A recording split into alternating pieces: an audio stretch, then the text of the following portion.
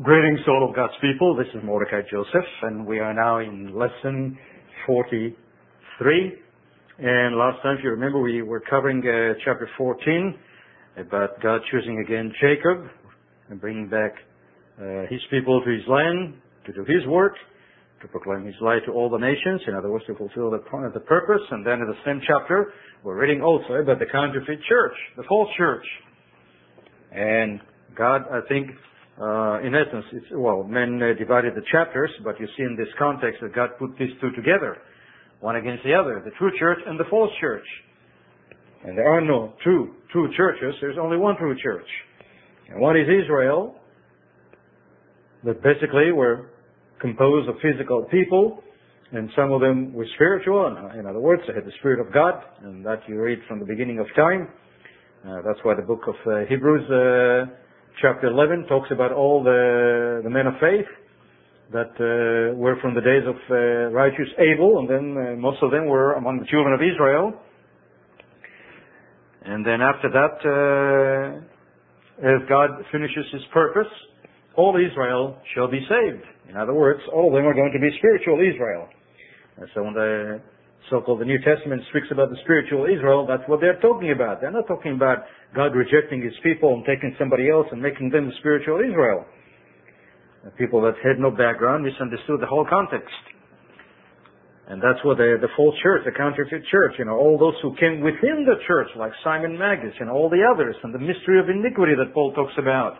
And all these people, the false preachers, that all the disciples of Christ, all the apostles, and Jude and Peter and everyone else, they were all speaking against that fifth column, so to speak, that came within the church of God, within the Israel of God, within the people of God, the chosen seed of Jacob, where by now it included also some of the grafted ones from the nations, and this false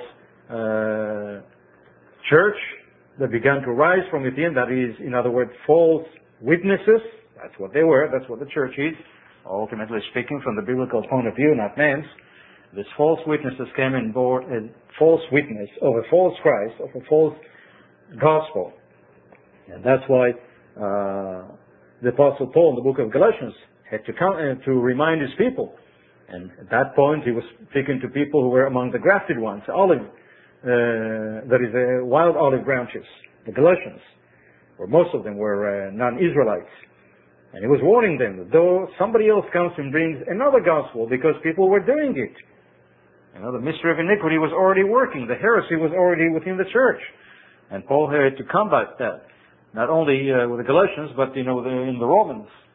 The book of Romans, the letter to the epistle, that is the epistle to the Romans, that included both Israelites, that is Jews and others, and also the non-Israelites.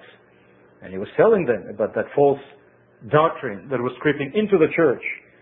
And specifically in chapter 9, 10, 11, he is combating that, where people began to think, well, we are Israel, God rejected them, and we are now the people of God. And he was, putting them where they belong.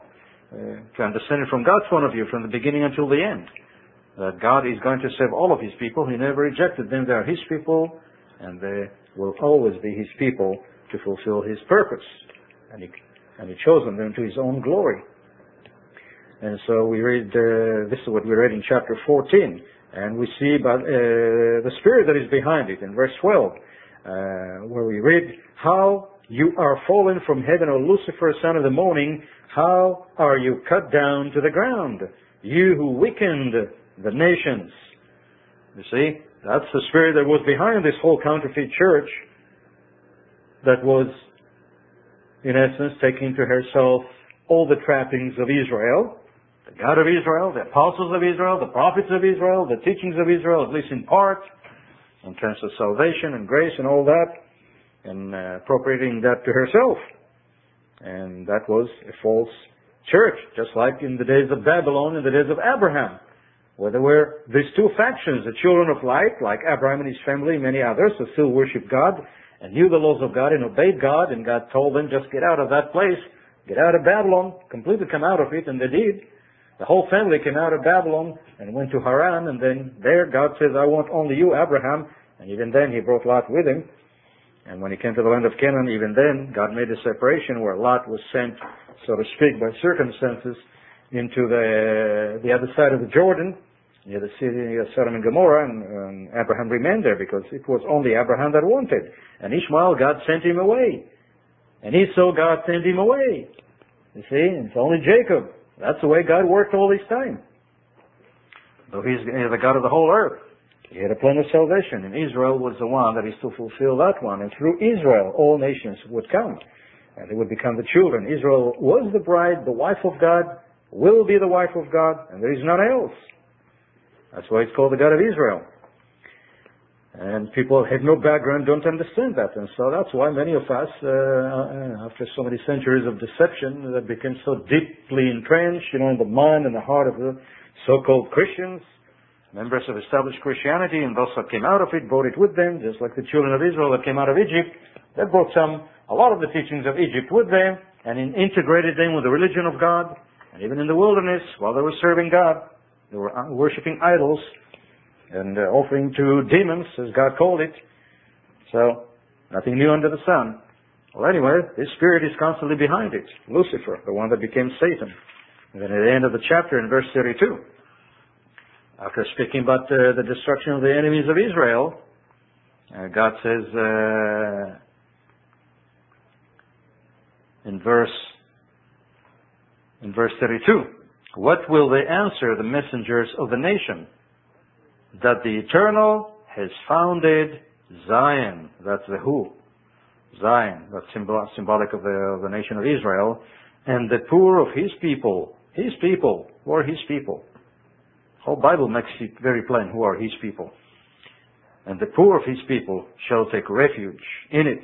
They're going to be the refugees at the end time that will come out of the whole world because we're in captivity. That is the majority of them. And even then, when Christ comes down on this earth, He's going to send His angels to all the corners of the earth to bring His people from everywhere. And that's why you read in the book of Revelation, at the end time, there is going to be a huge multitude without number from all the nations of the earth. You see, that God is going to bring out of the calamity of this world.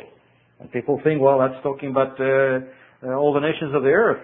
Yes, it's talking about all the nations of the earth, but the specific emphasis of that is the children of Israel that are going to be brought back from the four corners of the world to their land, to their Savior, to their Maker. And through them that God is going to reach all nations of the earth.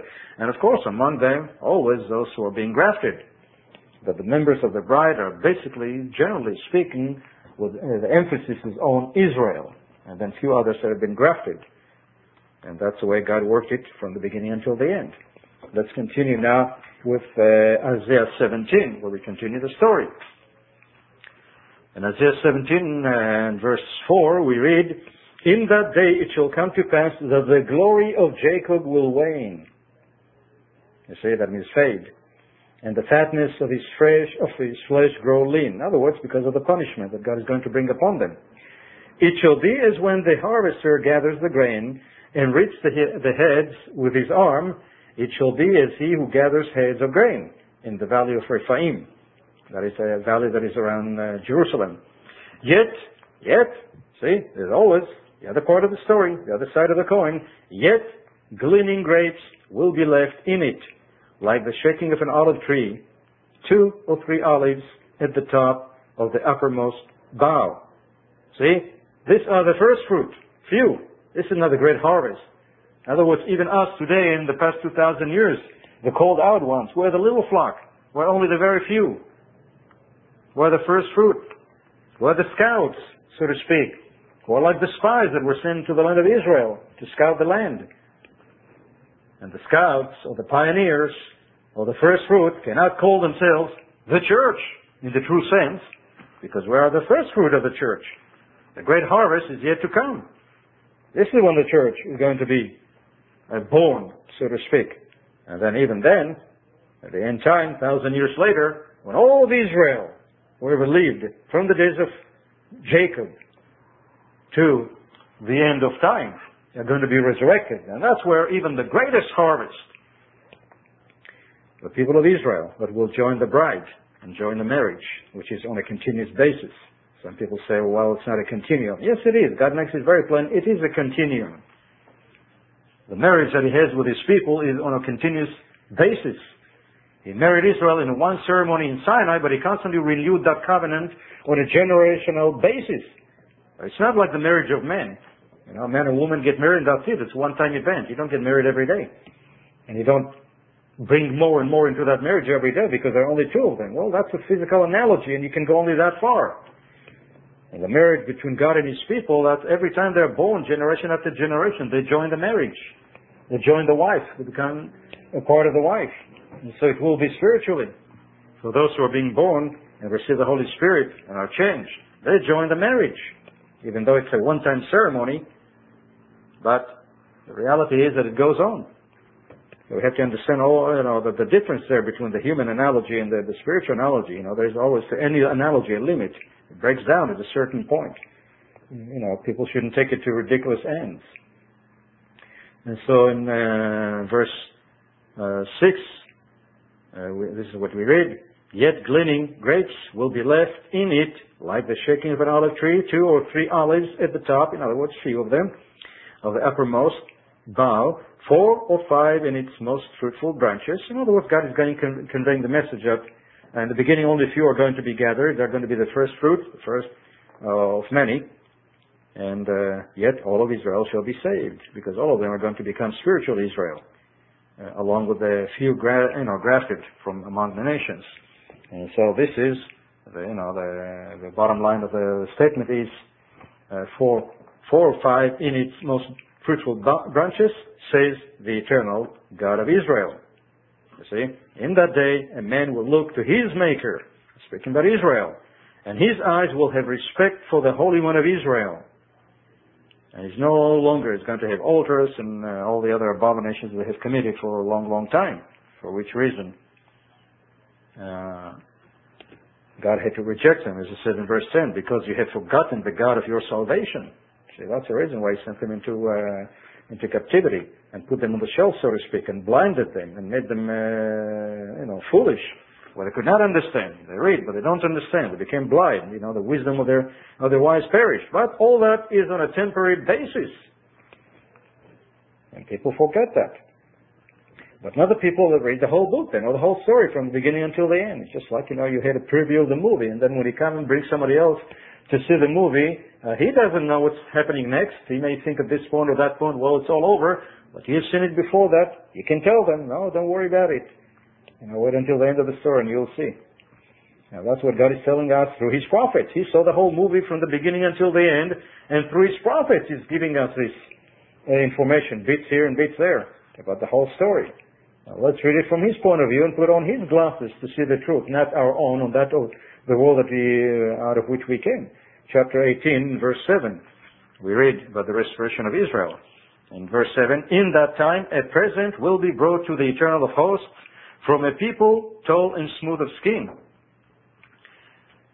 In other words, speaking about His own people, the gift that is going to be brought back, His own children. And from a people terrible from their beginning onward, a nation powerful and treading down, whose land the rivers divide, to the place of the name of the Eternal of hosts, to the Mount of Zion.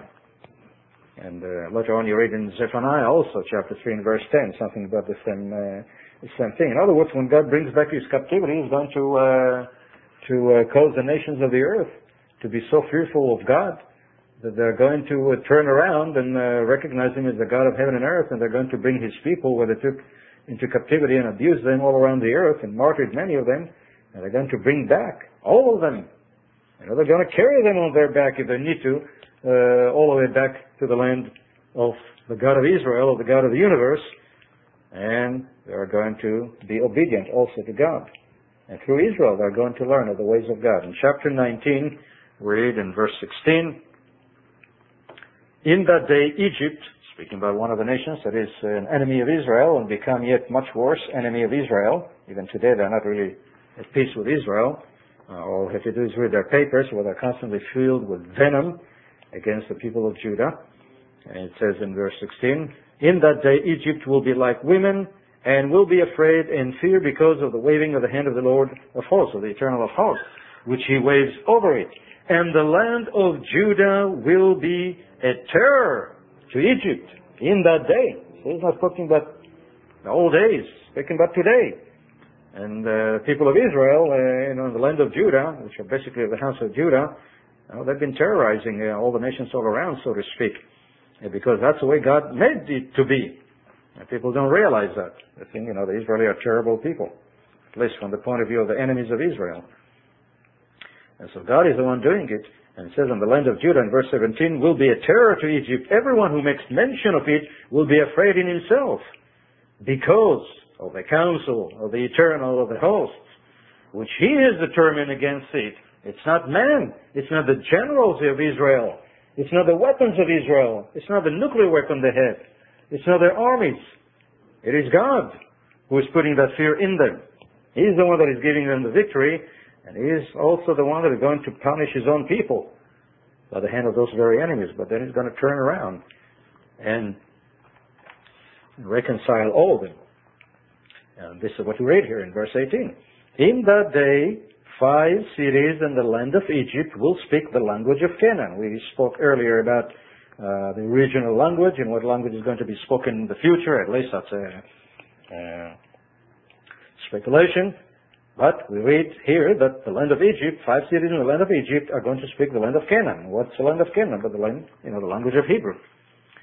And swear by the Eternal of hosts. They're going to swear by Jehovah. That's the name they're going to swear by. God commanded his people to swear by his name, just not to take it in vain. And instead of learning and listening to their God, they just went to the extreme of not using his name at all, which was a Babylonish custom. Not to use the name of their deities, but to give them a euphemism and to speak about them in those terms. And so, if you do it, out of a sincere heart and reverence or whatever, it's one thing. But on the other hand, when God tells you to do something, you do it very plainly and do it his way, not your way. And God made it very plain. You swear by my name, and my name is Jehovah, he said. He said, you swear by my name, you just don't take it in vain. Do it with respect and reverence and honor. So we're finding Egypt doing that. They're going to swear by Jehovah of hosts, the Lord of hosts in English, but the Eternal of hosts. One will be called the city of destruction. I'm speaking about Egypt. In that day there will be an altar to the Eternal in the midst of the land of Egypt, and a pillar to the Eternal at its border. In other words, the time will come where there are going to be altars not only in Egypt, but throughout the whole earth, where God is going to be worshipped by all the nations of the earth. And the center will be Jerusalem, and actually in Zion, the temple. We mentioned that earlier in an earlier lesson. In the city, in other words, in the temple where God would dwell, which would be a few miles away from Jerusalem itself. In the portion that is called the holy portion, in the area of the priests. But Jerusalem would be in the area where Israel would dwell. That is, you might say, south. That is actually north of the temple itself. And so an altar is going to be in the middle, in the land of Egypt, and also a pillar on the border between Egypt and Israel. And it will be for a sign and for a witness to the Eternal of hosts in the land of Egypt. For they will cry to the Eternal because of the oppressors, and he will send them a Savior and a mighty one, and he will deliver them. So he's speaking about the God of heaven and earth that is coming to this earth to rule as King of Kings, being sent by the one who is called the Father. In other words, God is going to deliver Egypt once they come to repentance and acknowledge who is the God of heaven and earth. Because after all, remember, most of them are the children of Ishmael, the son of Abraham. Verse 21, then the Eternal will be known to Egypt, and the Egyptians will know the Eternal in that day. So speaking about the future. And will make sacrifice and offering like all the other nations who are going to sacrifice and bring offering. And the counterfeit church says, well, that's all done away with. That's an old stuff. It's not for us. It's Jewish. That's for the ancient church, the ancient people, the old covenant. These are not the teachings of God. These are the teachings of a liar. God made it very plain from the beginning until the end. You have to read it carefully. As I said, put on the glasses of God and not those of other nations, especially the false church. And he will make, in other words, Egyptians will bring sacrifices and make offering. Yes, they will make a vow to the Eternal and perform it. Verse 22, and the Eternal will strike Egypt, he will strike and heal it. That is, when they're rebellious. And before they come to know him. And they will return, that is, repent. They will return to the Eternal. And he will be entreated by them and heal them. In that day there will be a highway from Egypt to Assyria. Well, the Assyria it's talking about is where today modern Syria is. And, so it's not speaking about Europe, any place in Europe. But it's speaking in that day there will be a highway from Egypt to Assyria, and the Assyrian will come into Egypt, and the Egyptian into Assyria, and the Egyptians will serve with the Assyrians. And by the way, some people may not realize that the grandson of Abraham, called Ashurim, from his wife Keturah, after the death of Sarah, he had a son, that is a grandson that was called Ashurim. And that Ashurim and Ashur, which is Assyria, is the same name. Only one is in plural, because the Ashur is one, and Ashurim many. Josephus tells us that after this grandson of Abraham, the land adjacent to the Assyrian Empire was also called the land of Assyria, because they too were Assyrians. In other words, that was their name. It was a coincidence, in that sense, you might say. But they lived side by side, and unfortunately, since they were no longer a part of the people of Israel, they oftentimes were allied with the Assyrians against their own kinsmen, children of Abraham, the children of Israel. So they were also partakers, and actually they were to this very day linked with the Assyrians. As I mentioned earlier, that descendants of this Ashur finally ended up, that is, majority of them, in the land that is called today Austria. And if you look at the genealogy of the rulers of Austria, you go to the first one, the one at the top of the list, if you can get hold of that list, and you see the first one, the Archduke, the first one that ruled over, as the Assyrians look upon it, that is, the Austrians look upon it from ancient time, was Abraham. Because they realized that, they understand it. In other words, God still preserved knowledge and understanding out there. And these people of Assyria, think about it in these terms. As we continue to read here, in that day, in verse 24, in that day Israel will be one of three, with Egypt and Assyria, a blessing in the midst of the land. In other words, what you're seeing here is, in essence, you're seeing in the middle the children of Sarah, specific, Isaac and then Jacob, that is Israel.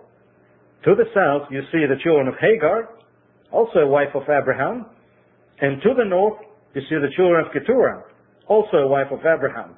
And that's in essence, I think, what God is speaking about. That God is going to gather all of his descendants, the descendants of Abraham, and they're all going to live in peace together and be reconciled to each other. And obviously the Assyrian Empire, they became modern Germans, they are not related.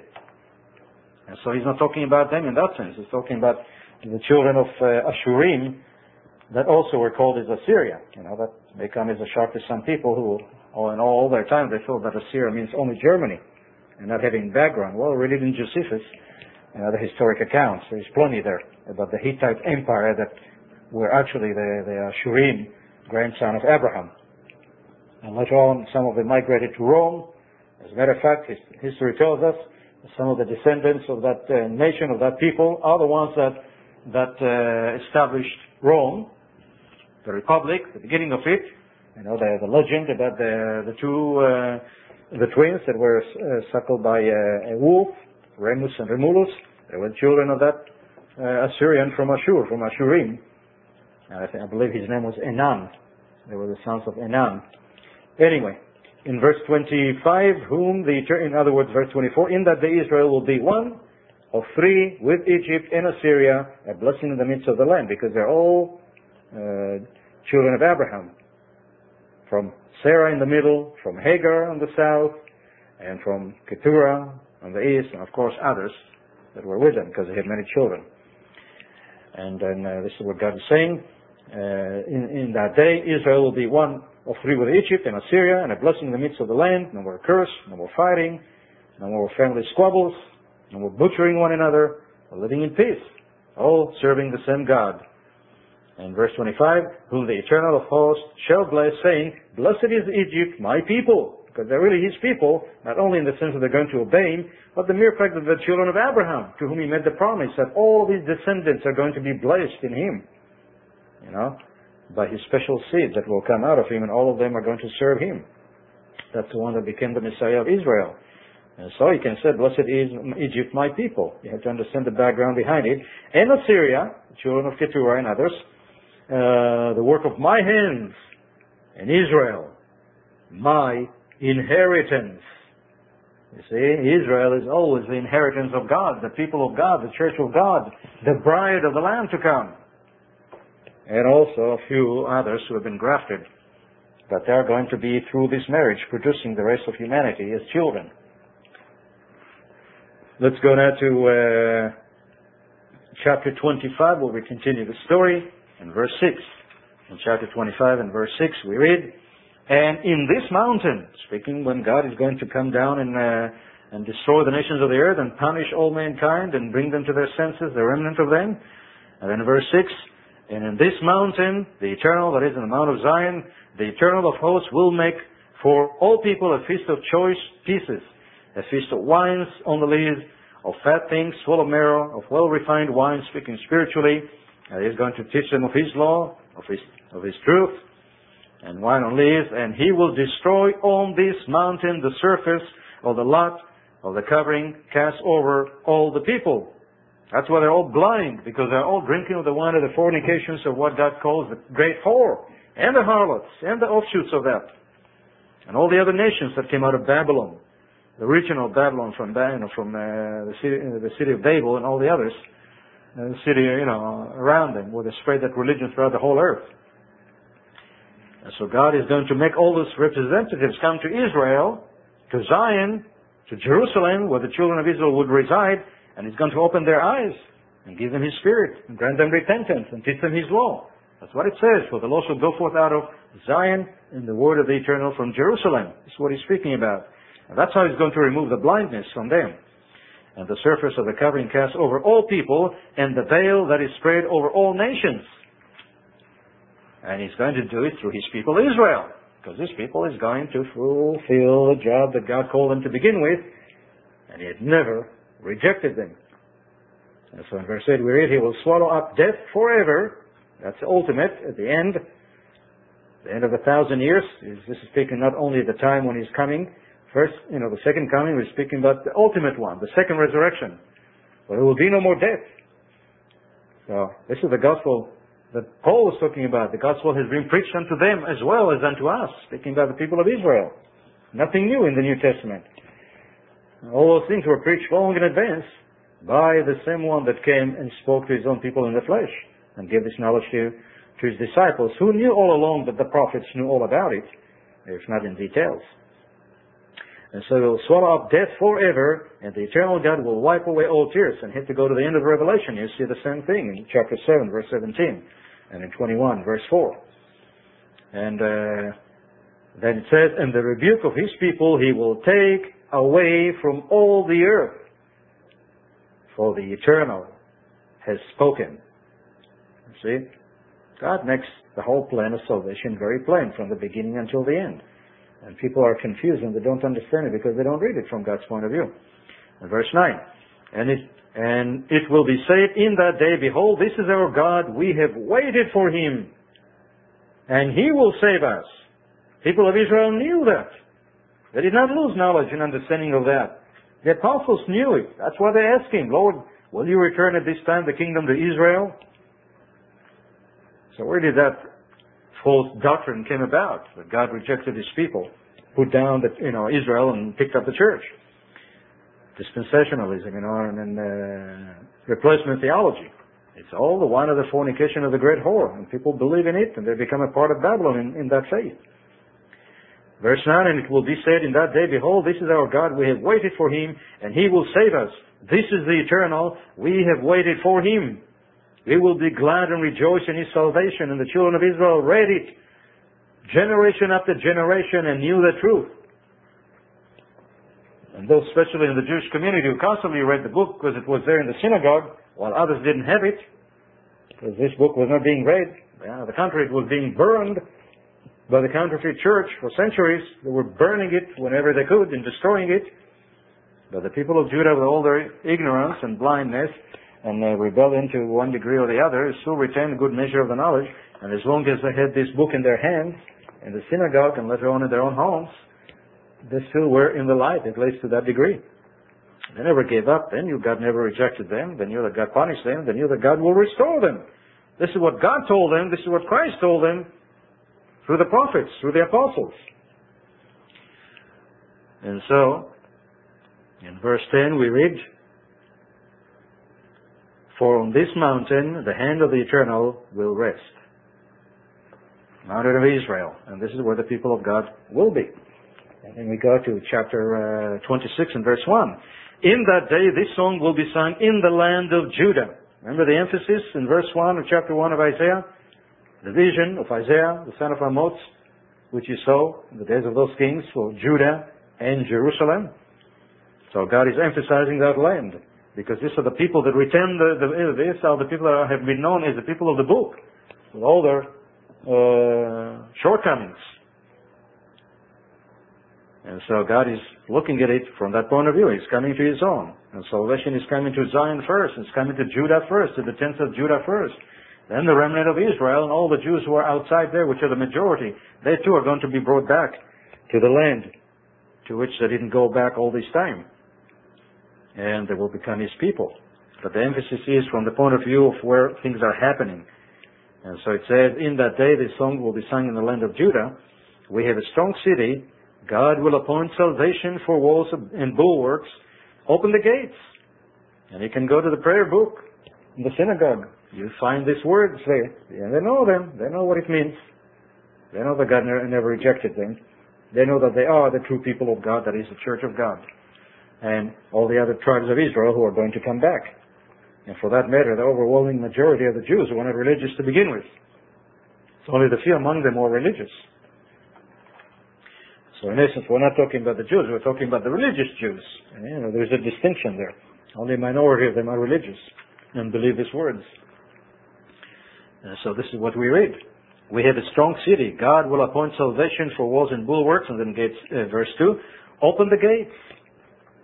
And will not, and that the righteous nation," who is the righteous nation? The people of Israel. That God is going to make righteous, because He atoned for their sins and iniquities. He's going to make His bride beautiful, without spots, without blemishes, with His own blood. That's what He's talking about. Yet this is not what people have understood it to be. Because of their ignorance, because, like Peter said, men who are unlearned wrestle with the Scriptures to their own destruction, not only of Paul, but of others. And so it says, "Open the gate of the righteous nation which keeps the truth." What is the truth? You read it from Genesis to Revelation. "But the now righteous nation which keeps the truth may enter in." And this time all of Israel will be children of righteousness. And that's the very name that God gave them, Yeshurun. Righteous. See? Because they keep the truth. Because God is going to teach them the truth. Heal them. Remove the veil from them. Reveal Himself to them. And pour on them the spirit of grace and supplication, as you can read in Zechariah 12. "And they shall know Him, whom they have pierced." And He's speaking also about all the rest of the nations of Israel that He's going to bring back. They're not going to be rebellious anymore, and not going to call His law Jewish, and His Sabbath Jewish, you see, in a contemptible manner. All these are the feasts of the eternal. That's what God called it in Leviticus 23, verse 1, 2. And so, now they're going to be a righteous nation. In verse 3, "You will keep him in perfect peace, whose mind is stayed on you, because he trusts in you. Trust in the Lord forever, for in Yah," that is Yah, the name of God, "is the eternal." Yah, the eternal, is everlasting strength. "For He brings down those who dwell on high, the lofty city." And speaking about the counterfeit church in specific. See, the whole story in the Bible is about two churches. The true one and the false one. And so it is in the New Testament, the true one and the false one. And people didn't get it. They went for the false one thinking it's the true one. Even all the children of Israel, generally speaking, went for the false one thinking it's the true one. And so God is going to bring it down. And it says He lays it low to the ground. He brings it down to the dust. The foot shall tread it down The feet of the poor, that is the righteous. Blessed are the poor, as Christ would say. That is poor in spirit, humble, righteous. And the steps of the needy. Verse 7, and the way of the just is uprightness, almost upright. You wear the path of the just, yea, in the way of your judgments.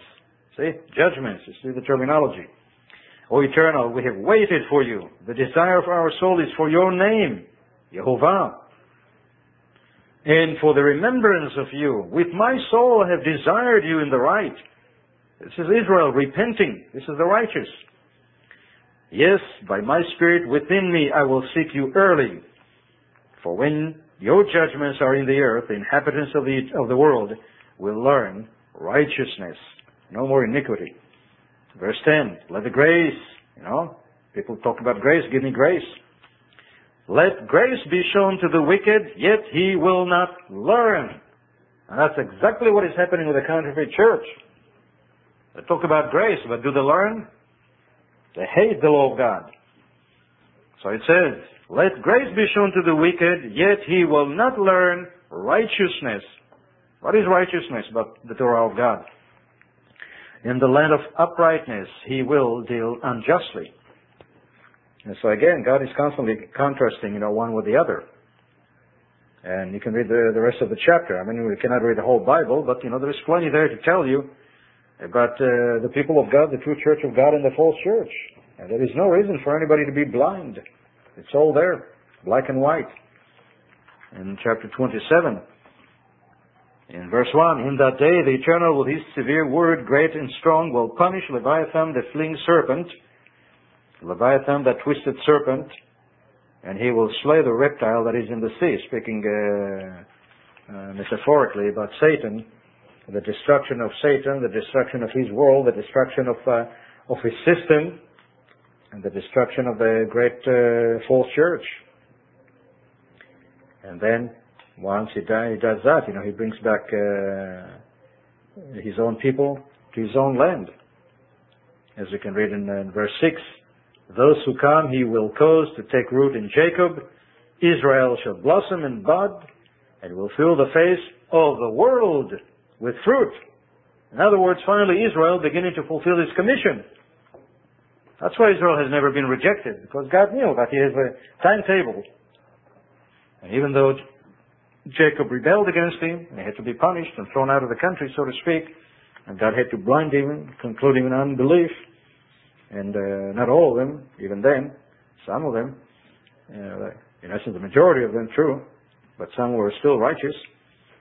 But God is going to fulfill his purpose in Israel, in Jacob, in his firstborn, in his true church. There is no need for him to marry somebody else. And yet people who believe lies and follow lies and accept lies and are filled with the wine of the fornication of the great whore, as you read in Revelation, these are the words of God, not of man, are being deceived, and they don't understand it. So, like blind people, they read the Bible, they don't understand what they're reading. We shouldn't be of that name, of that kind. We're to come out of Babylon and put on the glasses of God and look at the Bible from his own point of view, as he made it black and white, so to speak, very plain. The simple can understand. The simplicity that is in Christ is there from the beginning until the end. And so, yes, God punishes his people, but he brings them back from captivity. And he's going to make them fill the face of the whole world with fruit, righteousness. And that's how the whole earth is going to be full with the knowledge of God as the waters cover the seas. Because Israel is going to fulfill their purpose. And you can read the rest of the chapter. It tells you more and more about it, an awful lot of it. God is going to bring back the outcasts of his people. Verse 12, and it shall come to pass in that day that the Eternal will thresh from the channel of the river, speaking about the Euphrates, to the brook of Egypt. Actually, it's the river of Egypt, it's not brook. People change that to fit their own misconception, speaking about the Nile. And he shall be gathered one by one, O you children of Israel, one by one. None of them is going to be missed. God is going to bring back his people. He knows where every single one of them are, even though they don't know who they are. God knows who they are. He's going to bring them one by one. He's going to send his angels after them. He's going to make the people know who they are and bring them back one by one to his own land. Verse 13, so it shall be in that day, the great trumpet will be blown. You know, the great trump. This is the trumpet of Jubilee. And they will come who are about to perish in the land of Assyria, and they who are outcast in the land of Egypt, and for that matter all around the earth. These are just two names that he's throwing there. And shall worship the Eternal in the Holy Mount, Jerusalem. It's going to be Jerusalem, and the whole portion is called the Holy Mount, but the temple itself will be in Zion, which is, as I explained before, north of Jerusalem. And it says, woe to the crown of pride, to the drunkards of Ephraim. So it's going back and forth, chapter 21 and verse 1. Let's go now to chapter 28, verses 5 and 6. We read, in that day the Eternal of hosts will be for a crown of glory and a diadem of beauty to the remnant of his people, for a spirit of justice to him who sits in judgment, and for strength to those who turn back the battle at the gate. In other words, the defenders of the city. But they also have erred through wine, speaking about his own people. That means he's going back and forth in describing their salvation, the returning captivity, and at the same time he's going back and forth through time. You see, for him it's just a matter of a few minutes, being eternal. The fact, well, they were rebellious, but I'll bring them back. I'm going to punish them, and they're going to be my people. They'll spread my fame throughout the whole world. And then he speaks about the bad things, the good things. He's going back and forth all the time. And that's why you have to read it from the point of view of God. And people that don't do it, they get totally mixed up. They don't see it that way. And God says they're intoxicated now, in verse 7. But they have also erred. And through wine, that is, the wine... As in Revelation, you read about it, the wine of the wrath of her fornication. They're filled with the spirit of Babylon, with the lies of Babylon. They also have erred through wine and through intoxicating drink, are out of the way. The way? That's the religion of God. It's not Christianity, it's not Judaism. The way. That's what God called his way, his path, his righteousness, his religion. People give it their own name. And by that, in essence, witnessing that it is a human religion, not godly religion. They take some aspects of the religion of God and then they throw their own, as God would call it, vomit into it. They mix it up together and they feed the people with it. And they give it names, their own names. But God says they're going to return, because of that they have turned out of the way, his way. And that's what the disciples always refer to God's religion as the way, that way. That's the reason why they did it. Because it is one religion. It's not two religions. The religion of Israel and the religion of the church. The religion of the Old Testament and the religion of the New Testament. It's one religion, one God, one people, one church. The deception that entered into the church created these lies that people believed and swallowed. And they're so drunk with it they cannot even see their right from their left to this very day. And so he said the priests and the prophets have erred through intoxicating drink. Speaking about the spiritual leaders to this very day. They're confused because of that. They've been, from their mother's milk, so to speak, have been fed lies. Now they don't know the difference. And even though when God opens our eyes, that doesn't mean that suddenly we know everything. That's what God commands us. Grow in grace and knowledge, because you've got a lot of things that you don't know yet, or you're confused about. And he commands us to come out of Babylon because we're still in it. We haven't totally come out of it. So I said the priest and the prophet, the leaders, the rabbis, the ministers, the pastors, whatever they call them, in any religion of Israel. Protestant, Catholic, Jewish, this, that, the other thing. The priests and the prophets have erred through intoxicating drink. They are swallowed up by wine. They are out of the way. Always the way through intoxicating drink. They err in vision, they stumble in judgment. For all tables are full of vomit and filth. No place is clean. This is the judgment of God, of the religions of his people, of the so-called churches of his people, of the synagogues of his people. Verse 9. Whom will he teach knowledge? And whom will he make to understand the message? those that just wean from milk, those that just drawn from the breast. For precept must be upon precept, precept upon precept, line upon line upon line, here a little, there a little. For with, verse 11, with stammering lips and another tongue, he will speak to his people. And the disciples of Christ, I'm just sending that, what Isaiah said, what God said through Isaiah and through Jeremiah and through Ezekiel and through Moses, through all that. They understood that God is speaking to his own people, and his own people are going to be dealt by God personally, and he's going to open their eyes and wash them from all their filthiness and remove the vomit which is in them, all those tables, that is, all their educational material that comes to them, spiritually speaking. As far as God is concerned, it's all vomit, because it's a mixture.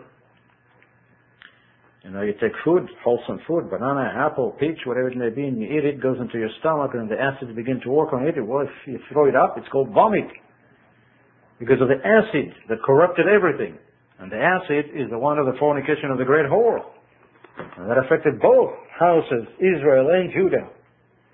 And to this very day, they're all wallowing in it, and they don't even know it. To this one we shall start and say, greetings to all of God's people. This is again Mordecai Joseph. Until next time. The preceding message was taken from the worldwide website at address www.biblestudy.org. This site is sponsored by Barnabas Ministries. Bible study. You have questions, the Bible has answers.